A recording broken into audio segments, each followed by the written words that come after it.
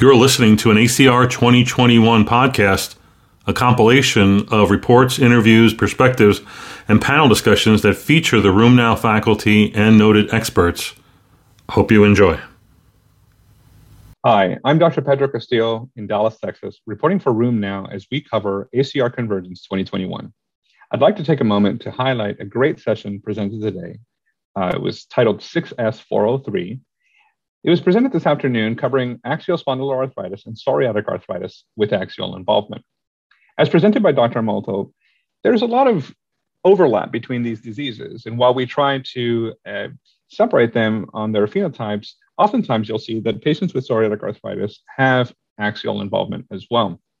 In fact, the data she presented showed that patients with cervical spine involvement, either in the past or currently, we couldn't really tell a big difference or a statistically significant difference between the numbers of patients with axial spondyloarthritis who showed cervical involvement and those with psoriatic arthritis, meaning that when a patient who has psoriatic arthritis has neck pain, it is very possible that those patients have axial involvement. We need to be sure to kind of recognize this because patients with psoriatic arthritis sometimes are not treated with the same types of medications that would target axial disease. So if a patient's on a conventional synthetic DMARD and some topicals and their skin disease, enthesitis, dactylitis, and peripheral arthritis is well covered, and they tell you about neck pain or some low back pain, it's important not to overlook these things because perhaps the treatment that we're giving them is helping these other manifestations, but not that of their axial involvement. This presentation was followed by Dr. Atul Deodhar, who presented data about axial spondyloarthritis and psoriatic axial spondyloarthritis and the treatment of those diseases. He talks about how there are plenty of options for axial spondyloarthritis, but when IL-23 inhibitors or IL-12 and 23 inhibitors, ustekinumab, as well as the IL-23 inhibition with risankizumab, were trialed against axial spondyloarthritis, these were not so effective. However, as we may know already, guselkumab was shown to be effective in patients with specifically psoriatic arthritis and axial involvement. These were patients that were selected who had sacroiliitis at some point in their screening and were measured. They had these measures done where they checked modified BASDAI, ASDAS, as well as spine pain. And using these measures, we did see some benefit with the IL-23 P19 inhibition with guselkumab. And so this raises an interesting question. Is it because the pathophysiology of axial disease is different than the pathophysiology in axial disease in spondyloarthritis with psoriasis versus those patients with only axial spondyloarthritis? Perhaps. What we really need, though, is more studies to basically confirm what we saw there, and also specifically imaging studies that would allow us to see objectively if there is a big difference. All in all, I think it's a very important study, or these groups of presentations were very important. And it's important for us to be vigilant, remain vigilant about patients who are being seen for psoriatic arthritis and report some of these other manifestations. If you want more, we have a lot more coverage on ACR 2021 at rheumnow.com. Please come and join us. Thank you. Hi, this is Dr. Robert Chow reporting for RheumNow from Northern Virginia, live from ACR 2021. Today, I'd like to share with you some of the best abstracts focusing on axial spondyloarthritis. Of course, there were very interesting abstracts, including one on bimekizumab, which is an IL-17A and IL-17F inhibitor, as well as a novel oral multiple cytokine MK2 inhibitor for treatment of ankylosing spondylitis. However, I would like to turn our attention away from cytokine inhibition and actually focus on the gut microbiome today. There are two pretty interesting abstracts. The first one is abstract 68, which identified gut bacteria causing ankylosing spondylitis through Mendelian randomization studies. We know there's strong evidence that ankylosing spondylitis is caused by the interaction of the gut mucosal immune system with the gut microbiome. This study compared over 11,000 ankylosing spondylitis cases versus 35,000 control cases using a large-scale GWAS and Mendelian randomization analysis. They found that the bacterium Rhumnococcus torx is associated with gene FUT2, influencing the risk of developing ankylosing spondylitis. The next abstract is abstract 62, which characterized a shared gut microbiota signature for spondyloarthritis patients and its related diseases, including anterior uveitis and Crohn's disease. Fecal samples were collected from 300 spondyloarthritis, Crohn's disease, and anterior uveitis patients. And the microbiota composition was determined by RNA gene sequencing. There was a robust shared unique taxonomic signature found amongst these patients compared to the controls. Furthermore, the axial spondyloarthritis patients were uniquely enriched in Collinsella. I think all of these results support a hypothesis that ankylosing spondylitis is a gut microbiome-driven disease. This opens the door and perhaps more room for novel therapeutic approaches targeting the gut microbiome.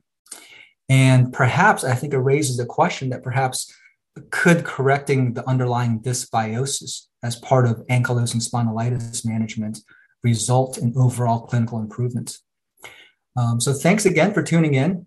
For live coverage of ACR 2021, please go to rheumnow.com and feel free to follow me on Twitter at Dr. RBC. Thanks. Hello, and welcome to RheumNow's coverage of ACR Convergence 2021. My name is Mrinalini Day, and I'm an academic rheumatology trainee based in Liverpool in the UK. Today, I'd like to highlight abstract number 0494, which is entitled The Distribution of Social Deprivation, Distance to Care and Disease Burden in Rheumatoid Arthritis Patients in the United States. This was presented by Sharon Dowell and colleagues. So there is an increasing body of evidence demonstrating the negative impact of social factors, including employment status, education status, and geographical factors on disease activity in rheumatoid arthritis.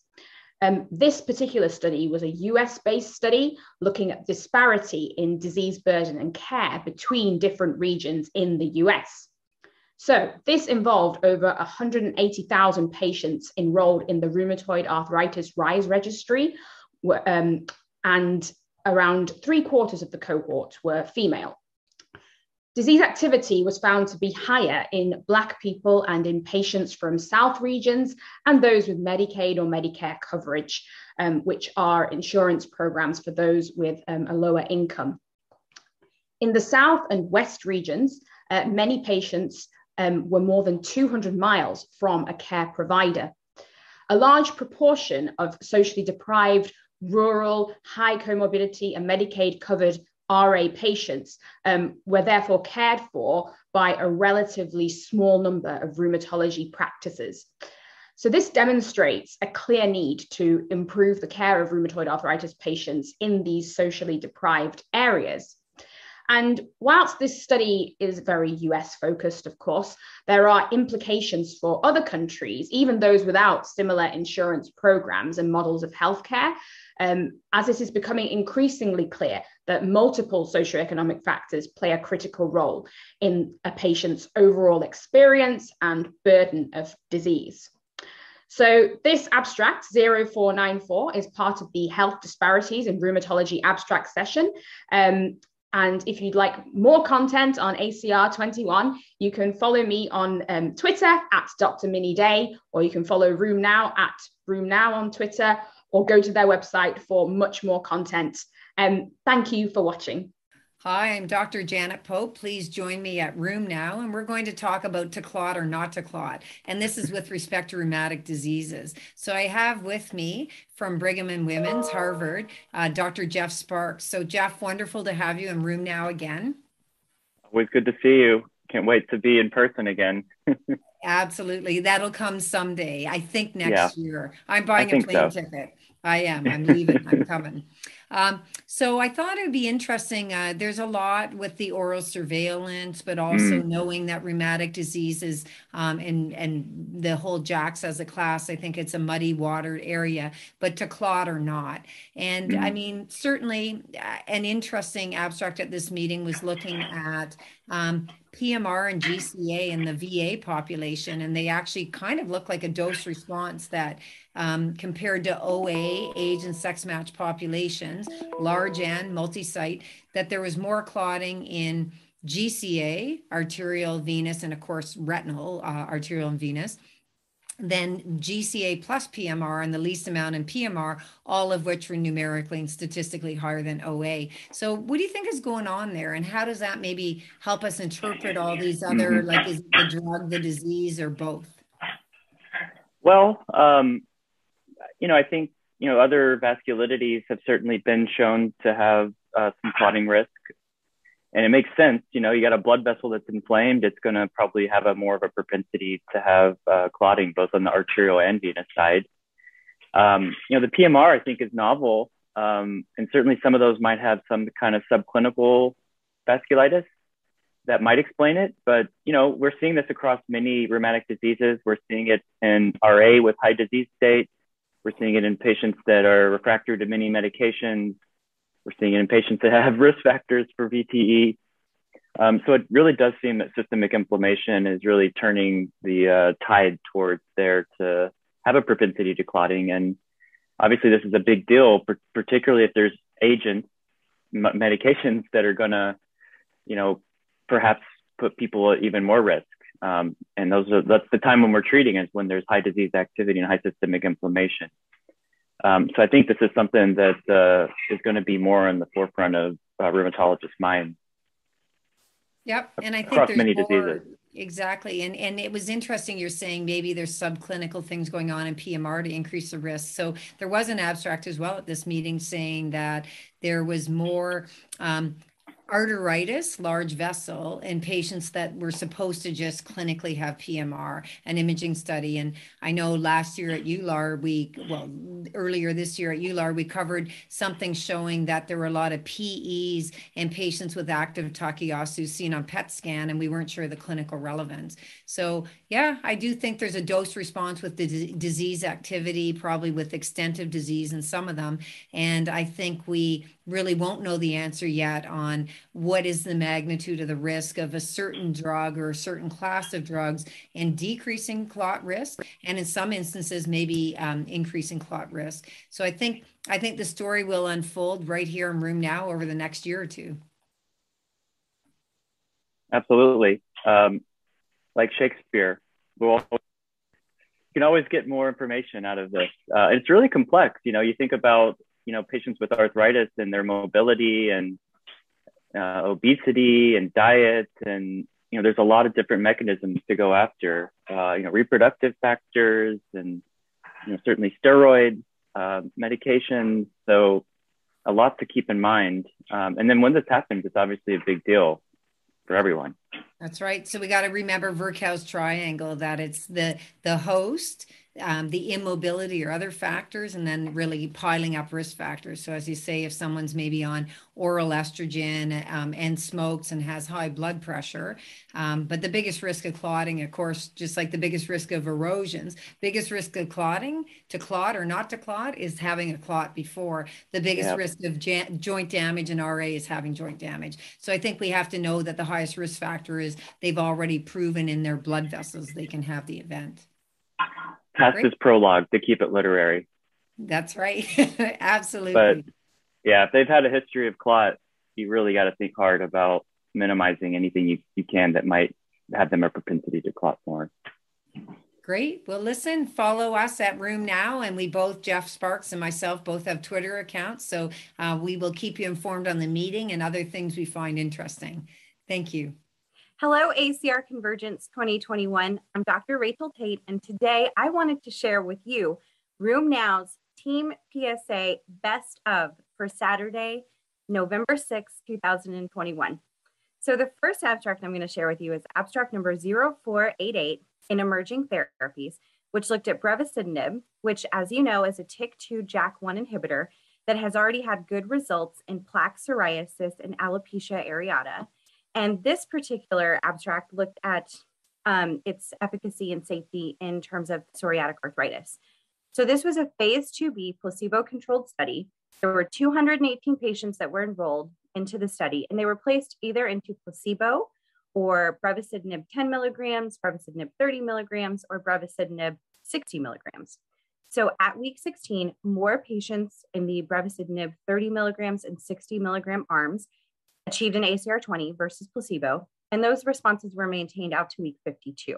So more AEs were noted in the treatment arms, of course, versus placebo, but there were no additional safety signals. In fact, there were no MACE or VTE signals in this study period. So this does show that brevacizumab is not only good for the skin, it's good for the joints and the entheses as well. And overall, the safety profile is what we've come to expect from JAK inhibitors. Our second best of PSA is plenary abstract number 0453. So this was risankizumab, which, as you know, is a humanized immunoglobulin G1 monoclonal antibody that inhibits IL-23 by binding to its P19 subunit. So Keepsake 1 and 2, which you're familiar with and we've reported on before, those trials looked at risankizumab versus placebo in PSA patients up to week 24. The primary endpoint for both of these studies was an ACR 20 at week 24, and 1,300 patients completed that 24-week assessment and achieved a higher ACR 20 versus the placebo group. No additional safety signals either in this particular plenary session. And then our third of best of abstract is number 0064. So this was a Canadian study by the esteemed Dr. Ocampo et al., which looked at over 3,300 patients who had AS and PSA, or PSA. In this particular case, the patients either had AS or PSA to determine incidence of uveitis. So we found that 30% of AS patients versus only about 8% of PSA patients had uveitis in the study. And further, flare rates for uveitis were higher in the AS group, about 12% versus 1% in the PSA group. New onset uveitis was also more commonly seen in that AS subset. So the factors that they found increased the risk of uveitis included an elevated ESR and an elevated CRP in the AS group versus being male or having an HLA-B27 in that PSA group. So from Team PSA, these were our top 3 best of abstracts from ACR Convergence 2021 for Saturday, November 6, 2021. Continue to get more ACR updates from us at roomnow.com. Hi, ACR Convergence 2021. I'm Dr. Rachel Tate from West Palm Beach, Florida, and I just saw an interesting abstract number 0907, that I wanted to share with you. So there's a lot of controversy regarding non-radiographic AxSpA. Is it early AS? Does it even exist? Do patients respond to treatments like they do for AS? Do they progress to AS? You name it. We have lots of questions. So this study by Dr. Kieskamp et al. Reviewed 79 patients who were non-radiographic AxSpA for up to 6 years to determine radiographic progression to AS. So they operated under the initial dogma that we have that 10% of non-radiographic AxSpA patients will, over a 2-year period, progress to AS. All 79 patients who were at the baseline were non-radiographic AxSpA based on pelvic X-ray. Subsequent films were taken at years 2, 4, and 6 and read by 2 radiologists. And progression was determined based on the modified New York criteria. At baseline, we had 48% male patients, average age of 39, and symptoms started on average 6 years prior to enrollment into the study. And 71% of these patients were HLA-B27 positive. So at the 2-year mark, 8 of the patients met modified New York criteria for SI joint progression to AS. At year 4, we only had 48 patients who came back for repeat X-rays, but an additional 4 of those patients were then into the modified New York criteria for SI joint progression to AS. And at 6 years, we had only 24 patients that we could look at, but 3 of those patients on their films had progressed to meet criteria for SI joint progression to AS. So in my recollection, this is the first, if not one of the first studies that actually looks at kind of the long-term follow-up of these patients. And while this is a very small study, it kind of teaches me that this is a potential, that we really need to hone in on these patients and we need to treat them aggressively upfront and early. We clearly need to better understand if this segment responds to conventional therapies, as we believe that they do, and if there are any other further disease components that may lead us to the idea that progression is a possible outcome for each individual patient. For more ACR Convergence 2021 coverage, check out roomnow.com. And of course, follow me on Twitter @UpToTate. This is Maral El-Ramahi reporting from Indianapolis, Indiana for RheumNow on ACR Convergence 2021. Don't you wish there was a non-invasive clinical measure to assess a patient with rheumatic disease's risk for cardiovascular disease? Well, Abstract 0276 answers that question by showing the importance of paying attention to pulse pressure. Pulse pressure is a surrogate measure of arterial compliance and blood flow. So as a reminder, pulse pressure is defined as the difference between systolic blood pressure and diastolic blood pressure. Pulse pressure was recently shown to be associated with subclinical cardiovascular disease after adjustment of cardiovascular risks in a population of patients without any rheumatic disease. So how about in rheumatoid arthritis patients? Well, this abstract was a study of 92 patients with rheumatoid arthritis aged 40 to 75 years compared to matched controls without rheumatoid arthritis. RA patients were divided into two subgroups, patients with carotid plaques as detected by carotid ultrasound and those without. The blood pressure was measured in the left arm of patients after 15 minutes of rest. RA patients were shown to have higher pulse pressure than controls. Pulse pressure was the only independent risk factor for subclinical atherosclerosis. This is a practice-changing abstract for me, and I think for most rheumatologists everywhere. We all should be calculating an RA patient's pulse pressure to help stratify their cardiovascular risk further. This is Maral El-Ramahi reporting for RheumNow. Please tune in to roomnow.com for more coverage of ACR Convergence 2021. Hi, this is Bella Mehta from New York, reporting for RheumNow from New York for ACR 21 Convergence.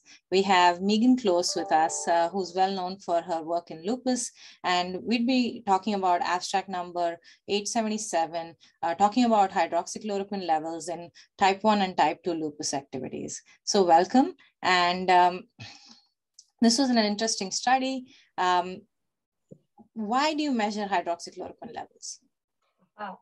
So I actually measure hydroxychloroquine levels pretty often these days, primarily, to be honest, for adherence, but also sometimes to find really high levels. The reason that we checked hydroxychloroquine in this study was actually because we could.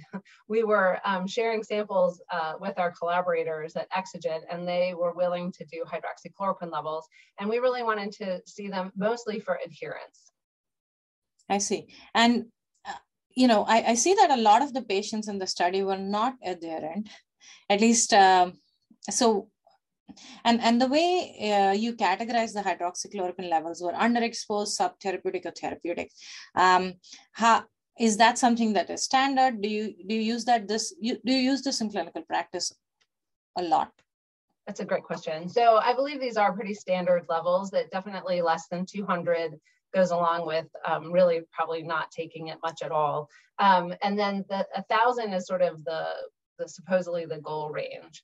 To be honest, we actually use serum levels usually in clinic, and this is whole blood levels, which is actually important because there's different papers being published and they actually have very different cutoffs. So we use serum levels in clinic, and the levels are actually much lower in serum levels. Yeah, so that's something that a lot of people don't really realize, but they're very different levels. But we use them, we sort of have a target range. And mostly I send nice notes to people like, please take your hydroxychloroquine as much as you can when their levels are low. That's pretty much what we do with them. Great. So what did you do in the study? Yeah, so we have this type 1 and 2 model where we have really divided lupus symptoms into those that, we measure on the SLEDAI and the things that doctors are trained to think of as active lupus, like arthritis, rash, kidney disease, that sort of thing. And then we have type 2 symptoms, which are more patient-reported fatigue, myalgia, brain fog. So we have surveys by patients that measure the type 2 symptoms. We have physician-measured levels for the type 1 symptoms. And we broke our patients into several different groups. So we broke them into patients who really just primarily have type 1 inflammation without feeling terribly bad. We have, which actually is a very small group. So I think actually fell out of, oh no, we have some of those, 11. Then we have patients who have really just active patient-reported symptoms without inflammation. That's our type 2 group. We have a mixed group, which is people that really present with both. Like today, I feel really crummy, and I say, yeah, I see your joints are inflamed and your skin is bad, and so on. And then we actually have quite a few patients in our clinic that we consider minimal activity, which is really both are pretty quite quiet. So we split everybody into the 4 groups, and then we looked at their hydroxychloroquine levels between those groups. One of the things that strike me is like 50% of them did not have therapeutic hydroxychloroquine levels. So are they not taking the medicine, or it's getting metabolized? What's going on? Yeah, I'm not really sure. You know, I think there's a large group of patients who are in this kind of subtherapeutic level. And to be honest, in whole blood levels, I'm not entirely comfortable that like 1,000 has to be the cutoff. You know, I think that it's most clear to me like what's underexposed, right? And under really very low, but the middle group is a little bit less clear. But I think what's most interesting on this is really table 2, and that is where we see sort of who has the lowest hydroxychloroquine levels based on their symptoms.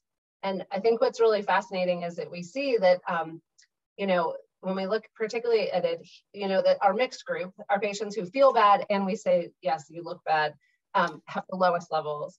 And only 25% of those patients actually have a therapeutic level. Whereas you look at, you know, the minimal patients, so these are patients who feel great. And I think interestingly, our type 2 patients, the ones who feel terrible but don't have inflamed lupus, really have almost no non-adherence, right? So either it works and they feel good, or they're trying really hard to get better, but they just still feel bad. And then there's sort of this middle group that has active, sort of what we would all consider active type 1 lupus. And they're more likely not to be taking their hydroxychloroquine at the level we want. True. So I guess this helps us make a case to somehow increase adherence, either through pill bottles, reminders. I don't know, is there some things that you recommend patients or physicians to do? I know. So adherence is really hard. We have Kai Sun, who actually is the lead author on this work. That's her work is actually figuring out how to tackle adherence. But I think that this paper actually might help in the sense that, you know, maybe these patients who have mixed symptoms, who really feel bad and are not taking their hydroxychloroquine, we can help them see the connection. I think a lot of the problem with adherence in our lupus patients is that our medicines don't actually really make them feel better in an obvious way. Like it takes 3 months, right? Nobody associates like, oh, I've been doing this for 3 months, so I'm finally better today, right? That's like not something our brain puts together. And so I think that maybe by helping people understand like, oh no, see, these people actually are taking it all the time and they feel better, right? I'm hoping that we can help patients really get internal motivation, like I want to feel better and therefore I'm going to take my medicine.